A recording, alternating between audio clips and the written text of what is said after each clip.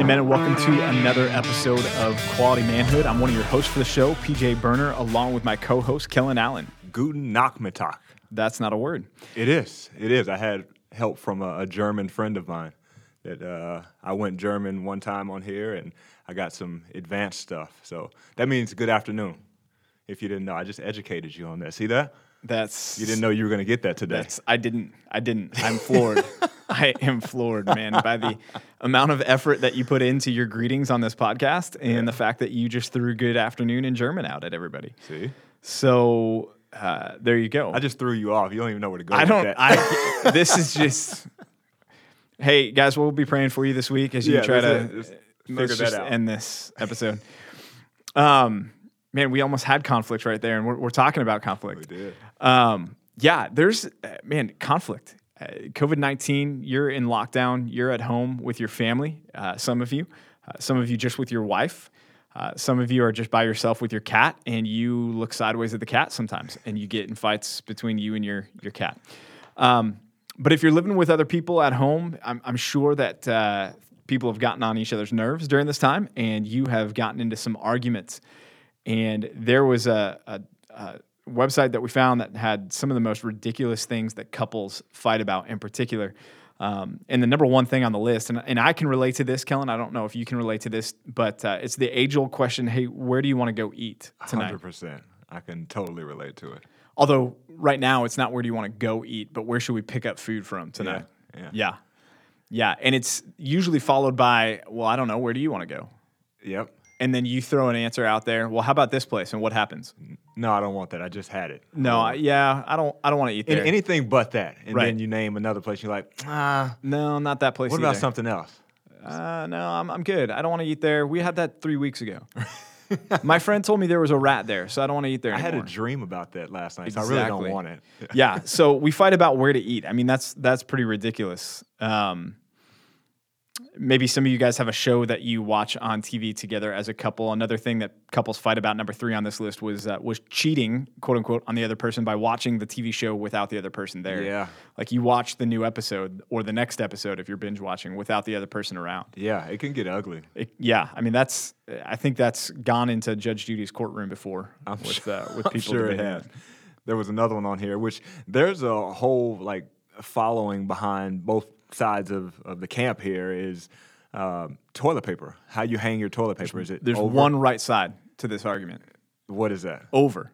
Okay. Oh, so you're I didn't know about that in all honesty till probably about a year ago. Yeah. We did something at work and they had this whole thing about all right, we're going to split up the room. Are you over or under how you hang your toilet paper? And I'm like, I just kind of stood there because I'm like, I don't understand this. What do you mean? And somebody had to kind of educate me on this. Yeah. And I still don't have a side. I don't care. Just get it on there and I'll do whatever. I don't care. Which actually is another thing couples fight about is putting the toilet paper on the roll. That's true too. Like sometimes you'll walk in and the toilet paper is on the old roll but still hanging on the roll and you're like, really? Just slide that off and slide the new one on. It's not, you were almost there. I'm indicting myself. I may have done that in the past. Totally. Is done that. Or we talked about where to eat, what to watch on TV too, right? You sit down after a long day, you're like, all right, let's watch a show together. What do you want to watch? I don't know. What do you want to watch, right? Same thing there. It's just ridiculous. And there was one on here, and it says, it was number 10, it says, who gets the right side of the bed, you or your dog? And just funny story with this one, growing up, I had dogs, but in Texas, our dogs just didn't come in the house. When I came to California, I found out that pets are supposed to get a bedroom. I don't know. California people have a different just thought about pets than we had in Texas. But my wife was adamant on hey, the pet should be able to come in the bed. I'm like, the dog will never get in my bed. And lo and behold, the dog has a spot. And not while I'm there, but as soon as I get up, the dog inserts himself in the bed I was just waiting for you to leave. So it happened to me. But the dog is in my bed now, which I'm not okay with, but whatever. Yeah, that's a deal breaker. The dog needs to go. The dog needs to go. Another one is temperature control, right? You walk in, it's man, it's burning hot in here, and she's freezing. She's got 3 blankets on. And you're like, can we open a window? Can we turn on the air conditioner? Don't touch the thermostat, whatever. These are ridiculous, right? I mean, maybe some of you guys are out there going, whoa, that hit too close to home. Like, is my burger cooked well enough? Or do I need to throw it back on the grill? Is it too pink, right? Right. Things like this that couples fight about. And hopefully none of these issues are going to end you in the pastor's counseling office, though maybe they will. But we also know that there are other things going on. And honestly, during this time in our history of COVID-19 going on, the coronavirus, the lockdown that's taken place, I'm sure you're facing conflict, and I'm sure you've had a day or two where things have been tense, maybe a little icy between you and your wife, or between you and one of your family members in general. And we wanted to give you some helps, some tips that actually come from a Gospel Coalition article that's called 10 Keys to Solving Marriage Conflict During Quarantine. 10 Keys to Solving Marriage Conflict During Quarantine. And so Kellen and I are going to walk through these things and just kind of give you some, again, resources to be able to bring to the table as you're hopefully looking to bring peace to your marriage and not divisiveness to your marriage. And hopefully you are seeking peace. Sermon on the Mount, Jesus said, "Blessed are the peacemakers." The Proverbs chapter 18 says, "A fool's lips walk into a fight, and his mouth invites a beating." So men, we need to be on the front lines of bringing peace to our families and peace to our marriages. And that doesn't mean compromise if sin is involved there, but it does mean that so long as it's possible with us, and this is what Paul says in Romans 12, we need to live at peace with everyone. And that starts in the house. So what does it look like? How should we do this? Kellen, what's number one on this list of keys to solving marriage conflict? Number one is take off your tool belt. And so they have some funny titles here, but really what this is us as men not being Mr. Fix-It. And I think oftentimes we, instead of listening, we want to just solve the issue. And we think we have the right solution to everything. And I can speak from experience here as we go into it and say, hey, just do A, B, and C and everything will be fine. Well, it doesn't work like that, especially for our wives. And quite honestly, we have some fixing that we need to have help with ourselves. And so to think that, we have all the right answers without just hearing them out and listening. And that's sometimes hard for us to do is because, we want to solve the issue and then move on to the next thing. And it's like listen and be understanding Right. for our wives to help them out there. Right. And put your confidence in the one who really does bring fixing to any conflict. And that is not us, that's the Lord. God is going to bring the peace. We just need to be humble enough to be used by him in that process. And so take off the tool belt. Second on this list is play catch, which is interesting. Don't literally say, hey, we're fighting, so let's go grab a couple of ball gloves and throw the ball back and forth. But I love the way this author puts it. He says, so often we play ping pong. The ball's coming here, and before we receive it, we're hitting it back to the other person, the back and forth of an argument. And when we get into that pattern, it's really an unbiblical and an unfair way of arguing and fighting. Proverbs 18:2 says, "A fool takes no pleasure in understanding, but only in expressing his opinion." Mm-hmm. That's the ping pong conflict. So, men, you may be in a conflict with your wife, and when she's saying her piece, you're not really listening. You're not trying to understand where she's coming from. You're not receiving like you would when you play catch. You actually receive the ball from the other person before you throw it back to them. You're not doing that. You're listening to her, and you're going, okay, she's talking, so while she's talking, I'm going to think about my response. I've already got the way that I'm going to deflect this. I've already got the way that I'm going to justify myself or defend my actions here. And so rather than playing catch and receiving, understanding what she's saying, you're just batting it back at her. And that's not helpful. That's not going to bring resolution because the other person knows that they're not being heard. Yeah. And even moving down to number 3 is all sort of coupled together is put on high heels or Air Jordans in this sense. But side note, Quality Manhood does not endorse cross-dressing of any way, shape, or form. And so please don't literally put on your wife's high heels. That's not going to work. Or vice versa, her your Air Jordans. Thank you for that.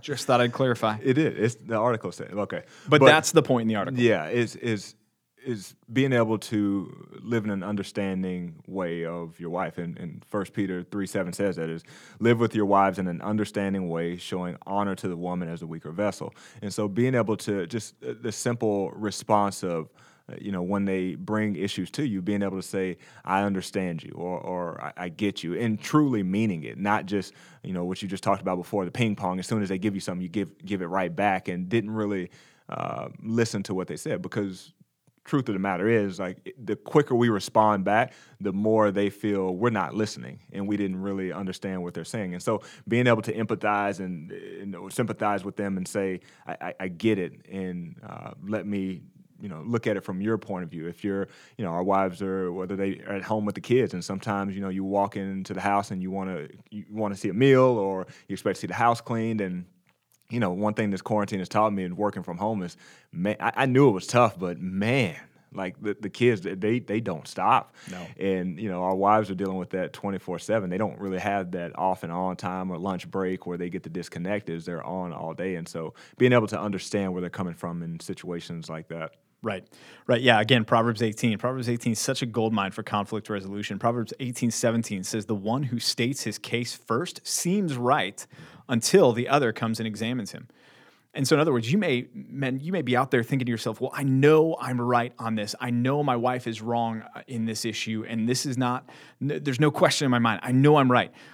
But you still need to be willing to listen to things from her perspective, because her perspective may be, at the end, you may be pushing back from the table going, you know what, actually, I wasn't as right as I thought I was. I see where she's coming from here. And that's going to allow you to empathize with her. It's going to allow you to bring peace to the relationship much quicker if you can listen to what she's saying from her perspective and not just from your own point of view. Number 4 is ask why. And this is not ask the other person why. Why are you acting like that? Why can't you understand what I'm talking about? Why can't you see things my way? That's not going to help. No, it's asking yourself why. Right. And it's asking yourself the question why about your sinful response to this conflict. Why are you responding, reacting in an unholy, ungodly manner? Why are you fighting against what your wife is saying here? Why are you sinfully responding in anger or frustration or retreating in passive aggressiveness? What's going on in your heart that's causing that? Yeah. And oftentimes, with work, for example, in the secular working world, is there's tension. There's things that happened at work, or maybe an argument that you had with somebody outside of work. I don't know, but you bring that home, and we tend to use our wives as the scapegoat, right? We wanted to say so much, we wanted to get something off of our chest, and it gets just pent up inside, and the minute they do something, it could be just the smallest thing, then we let all of that out on them. And you just have to be careful for that, and that's really evaluating, why am I upset or why am I angry? And a lot of the times it's not due to our spouses. It's due to something that happened throughout the day that we just happen to unleash on them because we feel comfortable. Where at work we might not do it because we want to protect our image. We're trying to work up the corporate ladder, so you're not going to really show who you truly are, but you will to your wife, which is not the right approach to take either. Right. And another reason why that might be there, that anger, is not just because of circumstances at work or circumstances somewhere else, but it could just simply be because of sin in your life. Yeah. I mean, Jesus talks about the good man out of the good treasure of his heart brings forth good. The evil man out of the evil treasure of his heart brings forth evil. Yeah. Out of the abundance of the heart, the mouth speaks. And so if you are responding harshly, or if you are responding with cruel words to your spouse, to your wife, or to anyone else in your life for that matter, it may just be that your heart is in a state of rebellion against God. You've got unconfessed sin that you're harboring there, that you haven't been taking in the word of God. And so what's coming out is what you've been taking in. And so watch that, men, and be on guard against that. Number 5, and this is one that I go to quite often in counseling situations, is this: avoid exaggeration in conflict. Avoid exaggeration. In other words, those words when we say you always, you never, every time, this always happens. Yeah. It's an exaggeration, right? Because if we ask ourselves the question, is that true, right? Is it always that case, that way? Is that always something that happens? Do they really never, ever do this? And usually you get the person to go, well, no, it's not always, right, or it's not never, but it's enough that it's frustrating. Right. Okay, that we can deal with. Sure. But if you're going to say every time, you always forget to put the toilet paper roll back on the toilet paper, well, that's not true. Because what happens in conflict? When we get exaggerations thrown out, our defenses on the receiving end of that go up. Yeah. And we go, no, I didn't. That's not true. It's not always. Because here's this time, and I did it this way. Right. And that just fuels the conflict. So on the front end of that, we can get rid of these words: all, none, everything, nothing, everybody, nobody, constantly, completely, entirely, thoroughly, always. These are words that are not helpful in pursuing conflict resolution. Yeah, absolutely. And the other thing that's tough to handle sometimes for us as men is the criticism, especially when we get it from our wife, right? But we need to be able to, and what they have it here is celebrate criticism or embrace criticism, however you want to look at it. But just to be able to understand that, for the most part, I'm not going to say every, but in most situations, your wife has your best interest, and they might be saying something to you that God can be speaking through them and something that you need to hear. And so often, the second that they say something that we don't like, we just shut everything off. And we need to be able to listen to that. And like we talked about earlier, is understand and sit on it before we just ping pong it right back. Is listen to what they're saying. Is there any truth in that? And is this something that could be sanctifying for you? Right.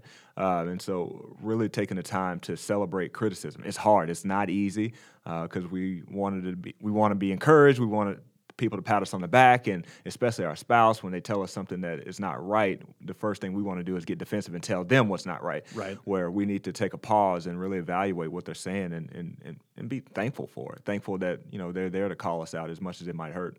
Right. Right. And when we are criticized, one of the temptations that we have is to lash out back against them. Well, that may be true of me, but this is true of you, right? And that's you did this 2 weeks ago, and I didn't bring that up. It's like, well, don't do that. Yeah, exactly. And it's this, again, that's where we get into the ping pong, back and forth.